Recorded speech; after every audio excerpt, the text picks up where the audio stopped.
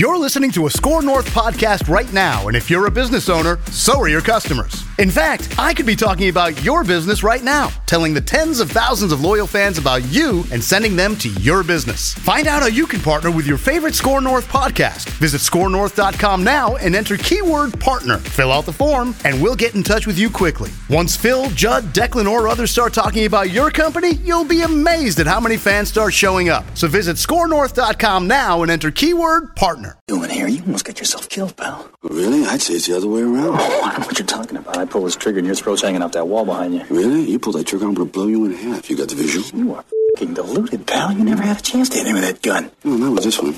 But this one. You know me, huh? Yeah, you're the second best cop in L.A. That's funny. I hear the same thing about you. Oh, just stay off my case. What makes it your case? I've been on for 3 months. That makes it my case. I guess that shows how stupid you are, because I've been on it for about half an hour now, and here I am all caught up with you. Stay off my case. Nice tie. Welcome to the party, pal! Action movie reviews with Mackie, Judd, and Rami. Get to the chopper! Yippee-ki-yay, mother...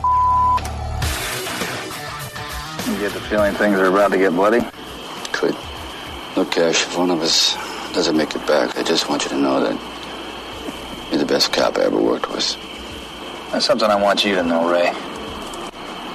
If you don't make it back, and I do, I am going to date your sister. I enjoyed that line. That was pretty good. Tango and Cash, 1989. We are, I believe, onto our 37th movie here on Action Movie Rewind, where we do deep dives into some of the greatest and also corniest action movies of all time. Every single week, we put 4 movies up for vote now on my Twitter account, @PhilMackey. One of them is a listener submission, and then the other 3 are from the 3 of us. This was Judd's submission from last week, and it ran going away on the poll. Tango and Cash, 1989. Here's the details. Police officers Ray Tango, Sylvester Stallone, and Gabe Cash, played by Kurt Russell, are narcotics experts working to bring down drug lord, I believe it's pronounced Yves Perret, played by Jack Palance, the legendary Jack Palance. In an attempt to stymie their efforts, Perret sets up Tango and Cash, making it look as if they've killed an FBI agent. Arrested and put in prison, the 2 cops formulate an escape plan and, once out of prison, team up with Tango's exotic dancer sister, Catherine, played by Terry Hatcher. Oh, yeah. In order to clear their records and take down Perret once and for all. 30% on Rotten Tomatoes. Critics' consensus. This is going to be a new thing we put in every single week. Critics' consensus on Rotten Tomatoes, where they just summarize like all the different reviews. Brutally violent and punishingly dull, this cookie-cutter buddy cop thriller isn't even fun enough to reach so bad it's good status. So they loved it. $54 million bloated budget. It was supposed to be like a $30 million budget. We'll get to some of that. $54 million budget turned into $120 million at the box office. Sylvester Stallone, Kurt Russell, Jack Palance, the lovely Terry Hatcher. This was her second ever movie, and then she was a kid. Yeah, she went on to star in The Adventures of Superman. Yep. She was Lois Lane in the 90s, and then Desperate Housewives. So she's been all over the place.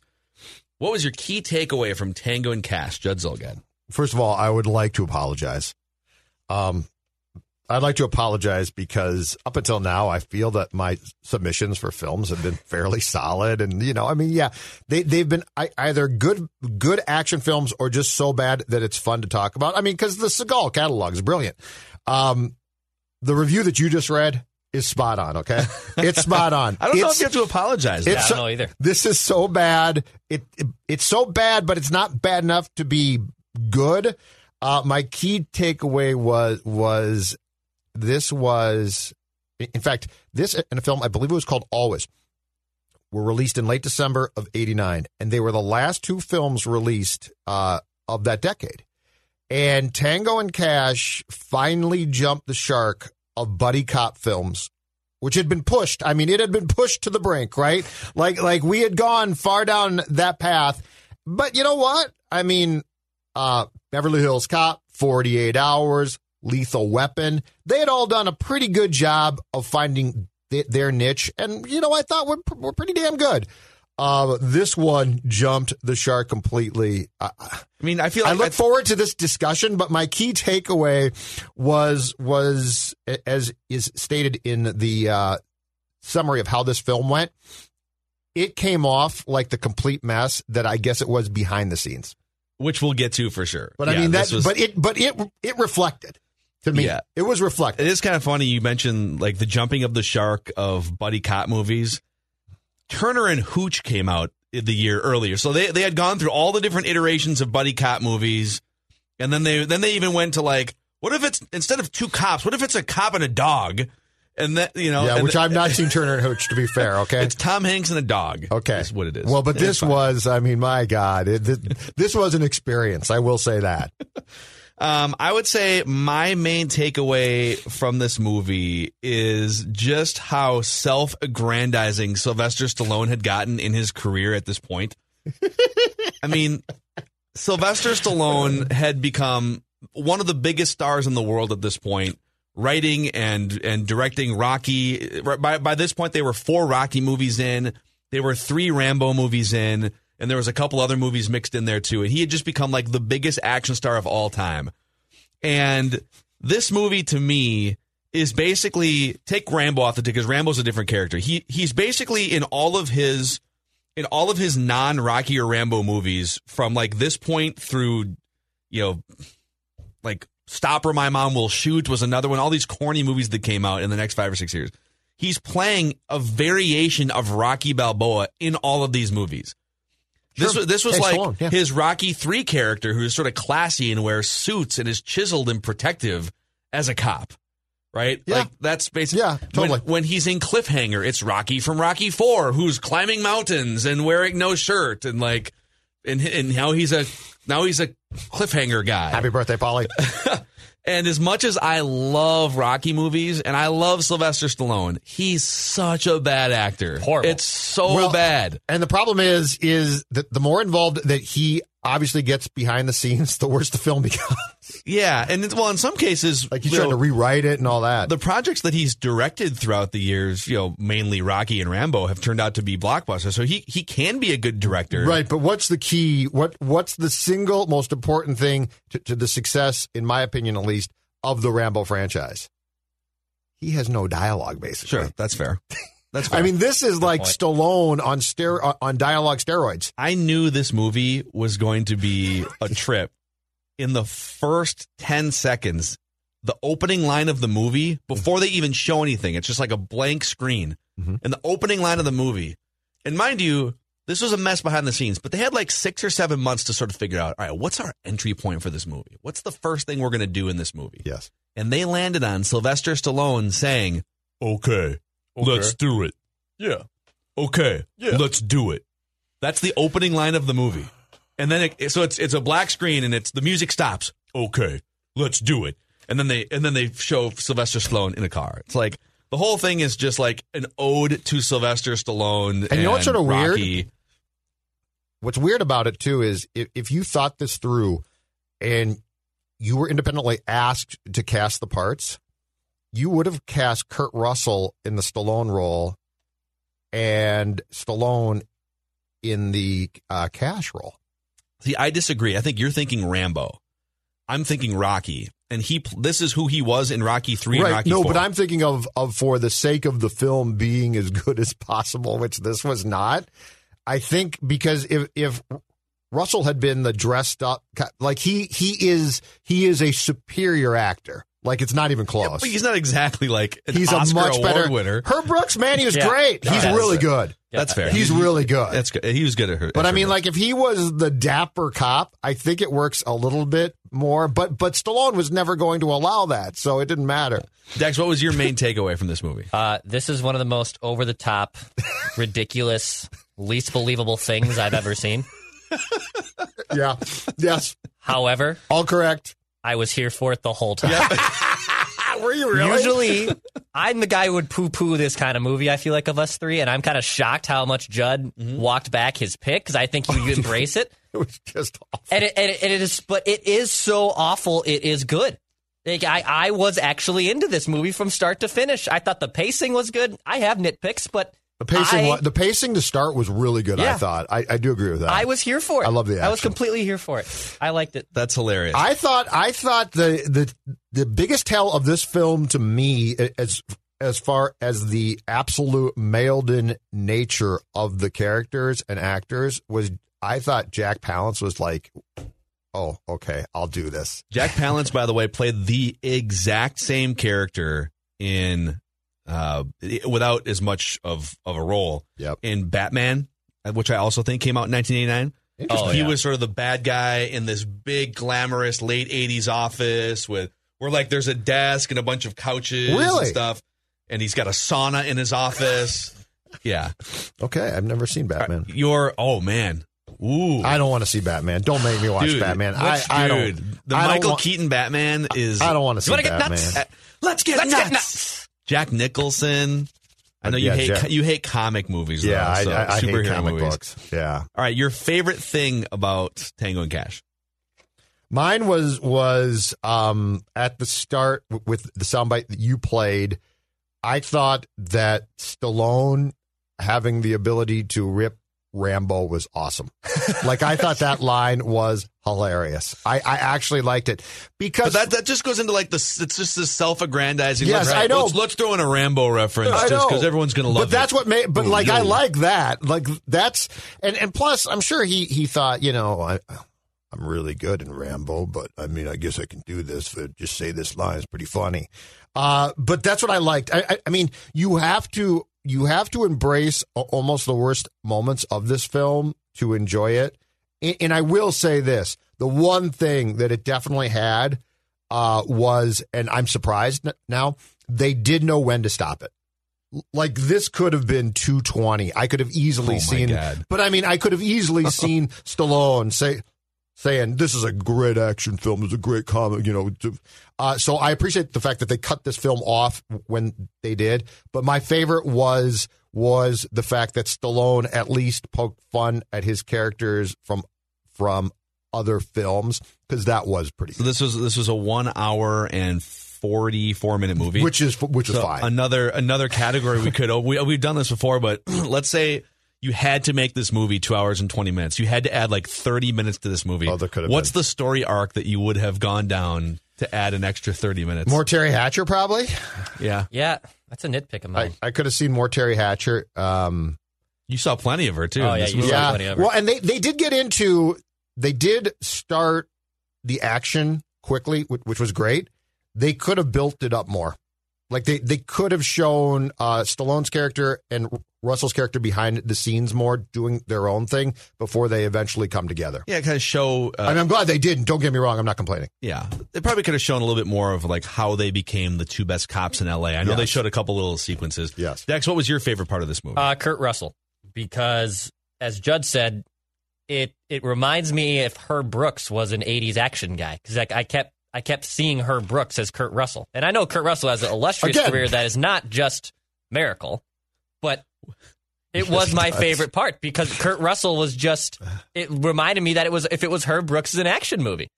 That was my favorite part. I'm not exaggerating. He's got the hockey lettuce in this movie. He does. He's got the lettuce. Yeah, I honestly, Kurt Russell and I liked him way more than Tango. In fact, I would trust him more than Tango if I was needing a cop's assistance. I like my odds with Cash more than I like. Yeah, I don't Tango. understand the over projecting wearing a suit and a tie all the time. If you're a cop like that, it's just like you're. He's dapper. He was a dapper cop. Are you really going to be running as fast with your wingtip shoes? He was trading stocks, man. Yeah, I got to go take this call. Very important. Okay, my favorite part of this movie was the framing of Tango and Cash and that whole arc, just because of like how campy it was. So. Two things that just I loved, but I was also like, oh my God, off that part. How confident they were throughout the entire process. So these guys are getting framed for murdering an FBI agent by presumably their peers, right? Like there are people on the inside that are doctoring audio and framing them to go to prison for life, at least at the beginning of the discussion. Yeah, so they can kill them. And these guys are sitting there in court just like making little one-liner jokes about the guys who are testifying and like, well, when we, but we're going to break that guy's neck or whatever. And it was like they were watching a TV show or something. It's like, no, your lives are on the line. And they were just like super confident the whole time that it wasn't going to be a problem. You're so right. You know, You're so right. Who do you think set this up? It's like, well, you guys are going to go to jail. But what do you think? It's like the plot of the film and how it was written weren't checked upon. Well, and here's the other It's like, reason I love this. Maybe it's not a comedy. So, well, and we'll get to some of that because this movie had an identity problem in terms of like, is it a cop movie? Is it a comedy? And there's reasons why. So the other thing about the framing of Tango and Cash is, again, they're being tried for murdering an FBI agent and corruptly facilitating a drug deal with audio evidence. Okay, so now it's all doctored and it's all a setup, but like they're about to get convicted. And so they've got all this evidence. They've got police officers and experts testifying against them. It's a done deal because they're being framed. And they decide, all right, let's negotiate a plea deal here. Okay, maybe we can knock a life sentence off this thing. And they plea it down to 18 months in a minimum security prison. Right. And of course they get sent to a max prison. And then they get dropped off in a maximum security prison, and nobody really checks. So what prosecutor, when presented with, and again, I get it, it's like fake evidence, but like the evidence is these guys killed an FBI agent, and we have audio evidence that incriminates them because the FBI agent had a wire on, and they somehow plea down to 18 months in a minimum security prison. Like, what? And the story, the thing though that gave the film the opportunity to make it plausible was, so they plea it down. And then, of course, the judge has to sign off on the plea agreement, right? And it would have been very easy for the judge to say, oh, no, that's too light. I'm sending you to max security. But he doesn't do that. So it's like they just like incompetently get dropped off at the wrong prison. Yeah, so you could have easily like explained going from Club Fed to a maximum security prison by having the judge say, no, you're going to serve your time here. Yeah. But they didn't do that. It's like this thing is filled with so many fixable holes. And so maybe what they didn't explain well enough was, I think this is what makes more sense. They agreed to such a lesser plea deal, the prosecutor, because they just wanted to get these guys to agree to go to jail so that they could kill them in jail. Yes. Right? Yes, that's what the bad, yes. And then the driver of the bus was in on it too and drops him off at the wrong prison, which is the prison they want to take him to where all the cronies are at. So, yes. Anyways, least favorite part of this movie, Judd? What we just talked about, the jail itself, okay? Yes. The jail. What do you mean? They're walking, jail. so they're being walked to their cell, which, by the way, is not where they've agreed to serve their time. But what the hey? And everything's on fire. Like they're walking through the hallway, and there's like not one fire. There's like 18 fires burnt. Like everything about the jail, and then they get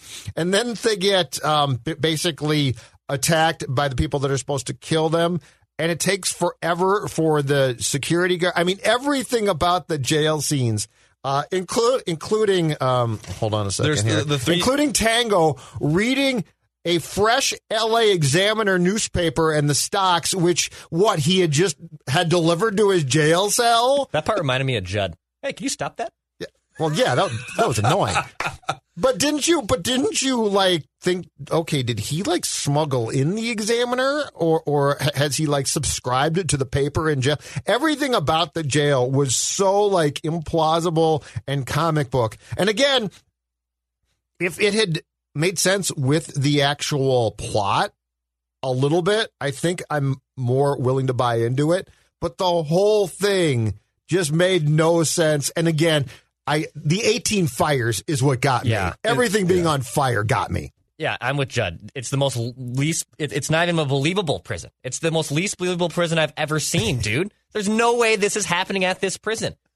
It doesn't make any sense. Well, I think where it makes sense within this movie is that remember the assistant warden came in, the guy before he got killed. Yeah. The guy that worked with Cash at one point early in their careers and said, this is the most like corrupt police force in the country, and all the workers at the jail are paid off. And so it sounds like they're all the people who are supposed to be keeping order are just paid off. And so that's why the inmates are literally running the asylum. And I'm sorry, the scene where Cash dresses like a chick to get on the motorcycle to get away from the cops. Not to objectify or anything here, but with those calves on that guy, there's zero chance that's a woman. How about the cop asking if there's any chance for a and threesome? three-way too. Yeah. It's also just not believable. Okay, what about so I broke the prison arc down into there's 3 scenes. There was the escape scene, which Declan references. Just another. They grab an electrical wire, but they don't get electrocuted. Yeah. Well, I guess the escape scene that Declan's talking about was after the prison, but Correct. But there's the escape from prison scene where they're not really sure if they're going to get electrocuted, and it's raining and stuff. Yes, and so they slide down the wire across the wall. There's the kidnapping scene where they get tortured, and like 40 inmates and cronies come down to this boiler room area, I guess, and Jack Palance is in there somehow too. He's just like in the jail. He just shows up at the jail. And then there's the shower scene. Yeah, I wrote this down too. Where I'm pretty sure behind the scenes, going back to my initial point about this movie, Sylvester Stallone said, yo, if we show our asses in this movie, it's an extra $20 million at the box office. Guaranteed. So this to me is Sylvester Stallone viewing himself as this American sex symbol icon. No question. And I got to show my ass to the masses that pay $8 to watch me in this movie. Lopez has a guy pretend to try and kill me, okay? And then he claims that Quan put him up to it. A Chinese guy feeds me that bogus information about the setup. That way, Lopez figures no matter what happens, I'll think it was Quan. All the time, it's Lopez, and now I know it, right? Well, what do you think? I think with your IQ, you're unarmed and still very dangerous. Okay, Sherlock Holmes, if you're so goddamn smart, you tell me who set us up. I don't know yet. Yeah, you don't know. What are you doing? Relax. Soap. And don't flatter yourself.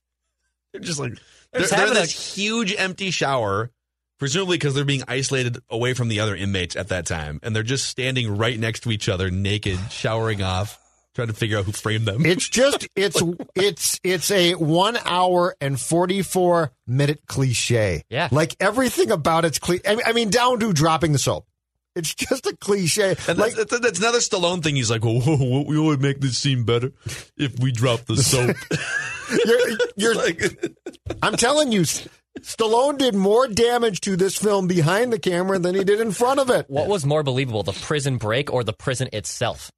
I feel like it was the prison break. Because like the prison break for sure. Because like the prison makes no sense to me. Well, yeah, except for the fact that the prison break meant I had to catapult myself onto, I think, an electrical wire, which might electrocute. In the rain. Hang on, and then take my belt while I'm hanging on and set up the slip slide thing. I mean, the whole thing was just.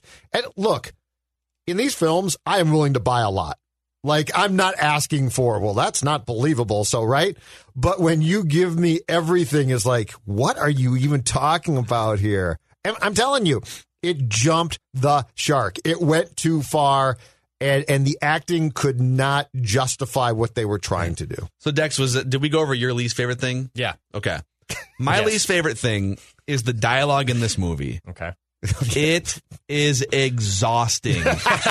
Yes. Nobody ever has a normal conversation for even 5 seconds. Literally every line of dialogue in this movie is fishing for a punchline. Yep. Most of them aren't really funny. It's just like it's like Sylvester Stallone clearly wrote or rewrote all of this dialogue and said, we're just going to aim for like 100 punchlines and we're never going to have a normal conversation. And so I don't know. I just, by the end of the movie, I was like, okay, guys, just have a normal conversation for 5 seconds. No. Yeah, not possible. No, he saw, if nothing else, Lethal Weapon and thought, I can do that too. We need Rain. We need I can do that too. And that film did have good actors. Yeah. I would agree with that. Gibson can act. Glover can act. Kurt Russell's basically trying to copy Mel Gibson's entire look. Good point. His clothes. You're right. You're right. He's a bit of a loose cannon who's you don't know what he's going to do. And he's also like hitting on a family member over here, right? Of his partner. Yes. It's very, I didn't very think of much. That, but yes, that's exactly right. So, all right. What else stood out to you guys in this movie before we get to some of the stuff from Wikipedia? Terry Hatcher. Yeah, let's go there. A stripper who drums, too, by the way. I couldn't figure out what was she even needed in this film? She, shows up in the first 5 minutes. And also, maybe I just missed it when she's in Stallone's office, in her first scene. I couldn't tell if was she also a cop at first. I know she was her sister. I know that after watching it. But, I never made that connection right away. I don't know if she said it right away. What's that? Yeah, why? What? Yeah, what was her point in her brother's police office at the beginning of the movie? Her first scene. Was she another cop? Was she? No. Girlfriend? Who was she? No, they want you to think that it's his wife or girlfriend, and her purpose was to tell him that she was thinking of, I think, traveling or leaving. And so she came in to talk to him and see him, and then she doesn't show up again for 50 more minutes in the movie. And then when she shows up again, she's right in the middle. An exotic dancer? And then at the end, she's just randomly kidnapped by Jack Palance and being held at gunpoint. Okay. Which is our second consecutive film of a person being kidnapped, and they don't show you it, and you could predict that they were going to be kidnapped. Yeah. I could not tell at the point. I don't know if did we need her? Did we need her in this movie? Yeah, I think so. Because sex appeal, right? Yeah, she's very good looking. That's it. And in retrospect, she's a star. Her name on this movie makes it bigger now 30 years later because she's probably, I would argue she might even be a bigger star in the last 30 years because of Desperate Housewives and Superman than Kurt Russell. Jack Palance is more of a star from he was City Slickers a couple years later, but more of and he started in Shane and all these Western movies back in the day. Yeah, she's big. Yeah, she is. Yeah. That's true. Where Cash gets shot at the end, and he's clearly been shot, and Stallone and Tango says, "You okay?" Yeah, I've been shot. And Cash says, "Yeah, clean exit." As if a bullet just goes right through you, I guess you're fine. I think he also says, "Yeah, I've been shot before. It doesn't feel good." Which is okay.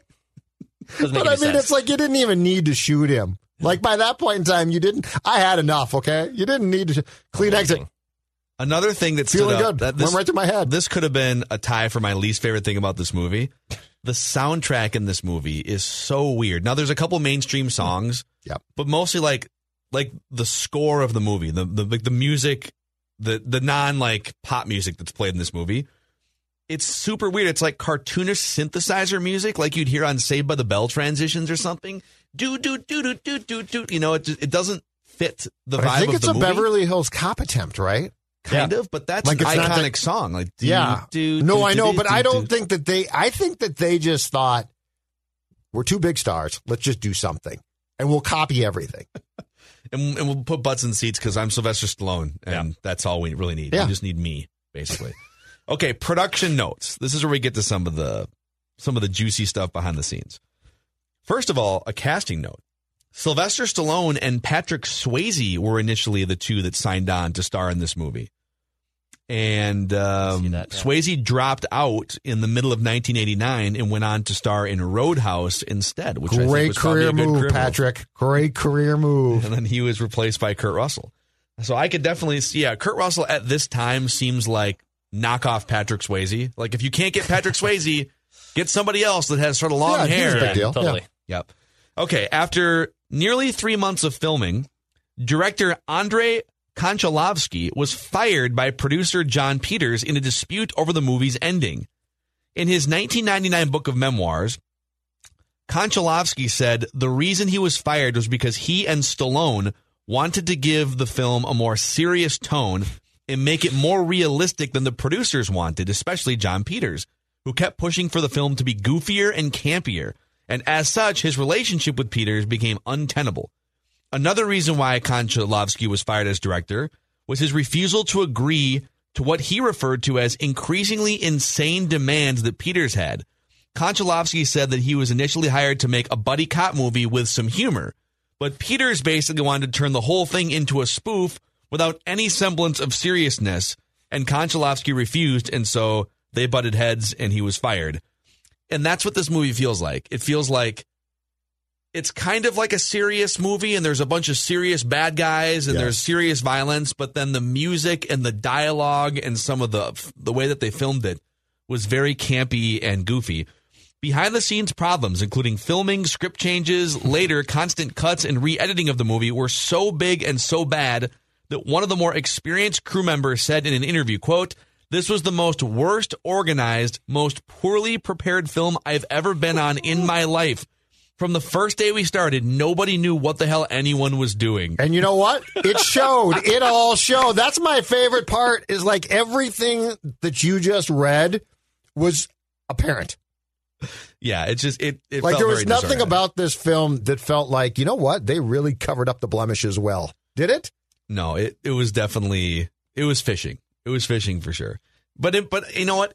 I'm with Declan in that you could tell the thing was disjointed, and it was kind of it was like a Dick Tracy movie, but then it was like, it was also like Lethal Weapon, but then it was kind of like a Rambo and a Rocky movie. And in the end, it was like, all right, I'm good. That 1 hour and 44 minutes, I'm not going to apologize for that. Now, in September of last year, Sylvester Stallone revealed that he has a story written for a potential sequel.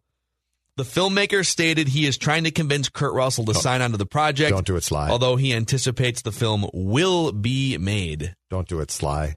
I feel like Sylvester Stallone has spent the last 15 years just like, let's just go back and let's re-rack Rocky a couple times. Let's re-rack exactly Rambo. Right. Rambo, he's done, 2 of those sequels now since the 4th one got done. Mm-hmm. So answer me this about, how has a sequel not been made by now?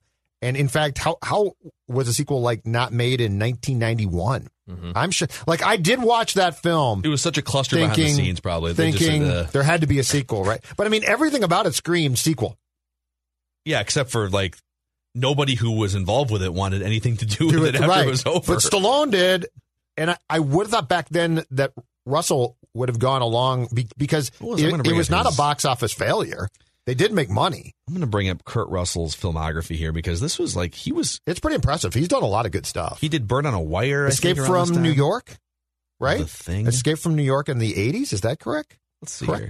Yeah, so he started acting in the 60s, man. Yeah, he's very good. So was he a kid? He must have been a kid actor. Yeah, yes. He was born in 1951. Yep, so he was a kid actor. Yes. Some of these I've never heard of here. Strongest Man in the World. Escape from New York. What year was that? 1981. Okay, yeah. The Fox and the Hound. He had a voice role in The Fox and the Hound. Oh, great movie.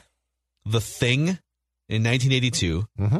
I'm skipping some of these. Big Trouble in Little China, 1986. That's been recommended by some listeners for that was a hit for this exact segment. Tequila Sunrise, 1988. Tango and Cash, Backdraft, 1991. I love Backdraft. Backdraft's a great Ron Howard film. That's right. He was in Captain Ron in 1992. Tombstone. What's Captain Ron? Captain Ron is I've seen it twice, and it was 25 years ago. But he is I think he's like a boat. What do you call a captain or something? And who is it? A seaman. Martin Short's family is on a boat, and Captain Ron is the guy that's steering the boat or something. I did not know that. Okay. I wouldn't recommend wasting 2 hours. He was in Forrest Gump. He played Elvis Presley in Forrest Gump in an uncredited voice role. Hilarious. It's funny. Did not know that. Escape from L.A., Executive Decision, 1996. Yeah, he was good. Vanilla Sky, et cetera, et cetera. So he's been in all kinds of stuff. All right. Anything else before we get to definitive bad guy rankings here? No. Should we just dive right into it? I don't think so. Okay. I'm all good. Yeah. Perrette. Jack Palance. The legendary Jack Palance. Yeah, sorry. As Perrette in Tango Cash. Sorry, Jack. I'm not going to be too favorable with you on this. So the bad guy rankings to this point go: number 1, Hans Gruber from Die Hard. Number 2, Michael Myers from Halloween. Number 3, Cyrus the Virus from Con Air. Number 4, Brad Wesley from Roadhouse. And number 5, Cobra Kai from Karate Kid. I'll just give you the middle section here too, so we can kind of give a median. Dom from Fast and the Furious, Victor Maitland from Beverly Hills Cop, Scorpio Killer from Dirty Harry, Colonel Stewart and General Esperanza from Die Hard 2, and Hertz from Shoot 'Em Up. The bottom is the incompetent Russian military from Rambo 3. That's the very bottom. Jack Palance is a legend. Perrette is just, I don't know. I think he's literally top 5 worst we've done. Yeah. It's just not iconic. There's nothing significant he does. He gets killed super easily. He's not really in the movie that much. It's like they basically showed him a clip or clips of the Victor Maitland character and said, do this, and Palance is like, nah, I'm not going to work that hard. So I'm going to work my way down here. I'm with Declan. The sixth worst one we've reviewed is General Hummel from The Rock. I think he's below that. Sloan from Wanted, Gans and Billy Bear from 48 Hours, French Drug Lord from Bad Boys. I would probably put him fifth worst exactly. That's fine with me. He's just among. It was just It's kind of a guy. He was forgettable. It was mailed in as much as an actor can possibly, who's great, mail in a role. Yeah, it's too bad. I wanted Jack Palance to be ranked higher. Jack Palance had potential to be super high. That whole thing at the end where he's watching on, but before he gets killed, where he's watching them try and go through the maze, and he's like, "Oh no, yeah, get him!" No, it's like his whole what is that property is being destroyed. All of his henchmen have been killed. Yeah, and he's still sitting in there like, "Yeah, I'm gonna overcome." It's like, dude, everything you've built illegally is about to crumble. But right did they shoot that scene? And it was like he showed up for and he's like, I got an hour to do this. Okay, guys. Yeah. And it's going to cost you a lot of money. Yes. All right. We get to our 1 through 10 ranking system here. The only two perfect movies we've reviewed, according to us anyways, are Die Hard and Halloween. Taken, John Wick, Commando, Beverly Hills Cop, all a 9 or above. Fast and the Furious, Expendables, Top Gun, Roadhouse, Hard to Kill, Rocky IV, Dirty Harry, Bad Boys, Independence Day, and Point Break are all 8 or above. Let me get to kind of the middle of the pack for us. Like the median score for us is like a 7.5. 7.7, 7.5. The lowest scores for us are Shoot 'em Up is a 2.8, Bloodsport's a 3. I still disagree with that. Mad Max 2 is a 3.7. Wanted is a 3.8. Rambo 3 is a 4. Yep. So we'll start with Judd Zolgad, 1 through 10. All right. This film was absolutely, positively atrocious. It was. I recommended it, and I'm more than willing to come clean and say that. It did qualify somewhat in what we're looking for, but the problem is we've got films that qualified so much more and put in so much more of an effort. I'm going to give it a 4. Okay. I will probably go with a 5, and that's still being generous. But it like Judd said, there's a lot of things and elements in this movie that fit what we're looking for. Even though I was very captivated by this movie, I was captivated. Like it kept me engaged for whatever reason, for how bad it was. But it's a 5. It is a 5, and it should. If our median is 7, there's no way I can put it in the median. I can't do it, so it's 5. Yeah, it's a below average. So our average is 7.5, right? So it's a below average movie for sure. I also have it as a 5. Okay. But it wasn't like there are some movies on this list that I would probably just never watch again. Like I'm probably never going to watch Shoot 'em Up again. Right. I don't know. I'm probably never going to watch 48 Hours again. I'm good on 48 Hours. It's fine. Like if I'm going to watch Eddie Murphy in a cop movie, it's going to be Beverly Hills Cop 1, 2, 3, right? Sure. I would probably watch this movie again. I don't know if I'd sit through the whole thing, but if it was on TV, like, all right, the prison scene. This is great. I get to watch the prison scene. But I'm giving it a 5, and that gives it an average score between the three of us of a 4.7, making it the 6th worst action movie we have reviewed to this point. So what's below it? Below it is Rambo 3. Not a good time for our guy. Yeah. That was not good. Wanted, Mad Max 2, Bloodsport, Shoot 'em Up. Actually tied with it is Indiana Jones and the Temple of Doom. And then we go up the ladder. Air Force One, Pineapple Express, 48 Hours, Death Wish, The Rock, Con Air, Out for Justice, etc. So, all right, here's what we have for next week. I'll give you a recommendation from a listener, and then the three of us are going to throw our recommendations in the ring, and then we'll do the voting over the weekend on my Twitter account, @PhilMackey. So the listener submission is one of the sound bites, I believe, from our intro, Predator. Yes. From all right. Cuddy2 on Twitter. Arnold Schwarzenegger movie from, I think, the 80s. Yeah. So, okay. I like Predator. Yeah. I like that very much. Judd? I'm going to keep it in the Arnold family. Wow. I'm going with the original Sarah Connor Terminator. Oh boy. Man. The original Terminator, which I looked it up, I believe is 145. It's not that long. No, it's not. But it is that's a fun film. That's a really good film. Terminator. Okay. Declan? All right, well, I'm going to use it. With two really good movies here, I feel like I'm wasting this bullet, but I could use it again next week or the next time we do it. I'm going with Kill Bill Volume 1 with Uma Thurman. So Lot Kill of Bill, lot of a lot of violence. violence, a lot of blood. It is 1:52, so it's still under our 2-hour time limit. I like it. It's a very good movie. I'm a big Uma Thurman fan too. So Kill Bill Volume 1. Okay. I can get on board. I feel like this is a strategy game. It is now. It's totally strategy. Now that But you can Terminator's on the continue board. to fire your bullets. I know, but now that Terminator's on the board, I was going to go with another like big blockbuster one, but I feel like Terminator's got that turf. Yeah. So I'm going to go with more of a quirky off the wall one and see what happens. Since we're doing the Arnold Schwarzenegger thing, Kindergarten Cop. Every week you come up with a fourth one and just let yourself get buried. We'll see. We'll see. Strategy. We've Yeah. got 3 No, I don't Arnold blame- movies yeah. on here. All right, Kindergarten Cop. And you know what? DeVito, right? It's sort of I'm sort of conceding the Arnold category to Cuddy 2 and Judd here. But if people see Kindergarten Cop and they want us to review it, then we will review Kindergarten Cop on next week's episode. On our production meeting, is this the last action movie we're going to do for a little bit before we like maybe do some Christmas or holiday movies? We have to have that discussion. Okay. So next week is the 19th, and then so next week will probably be the last movie review. We might sneak another one in at some point, but for sure.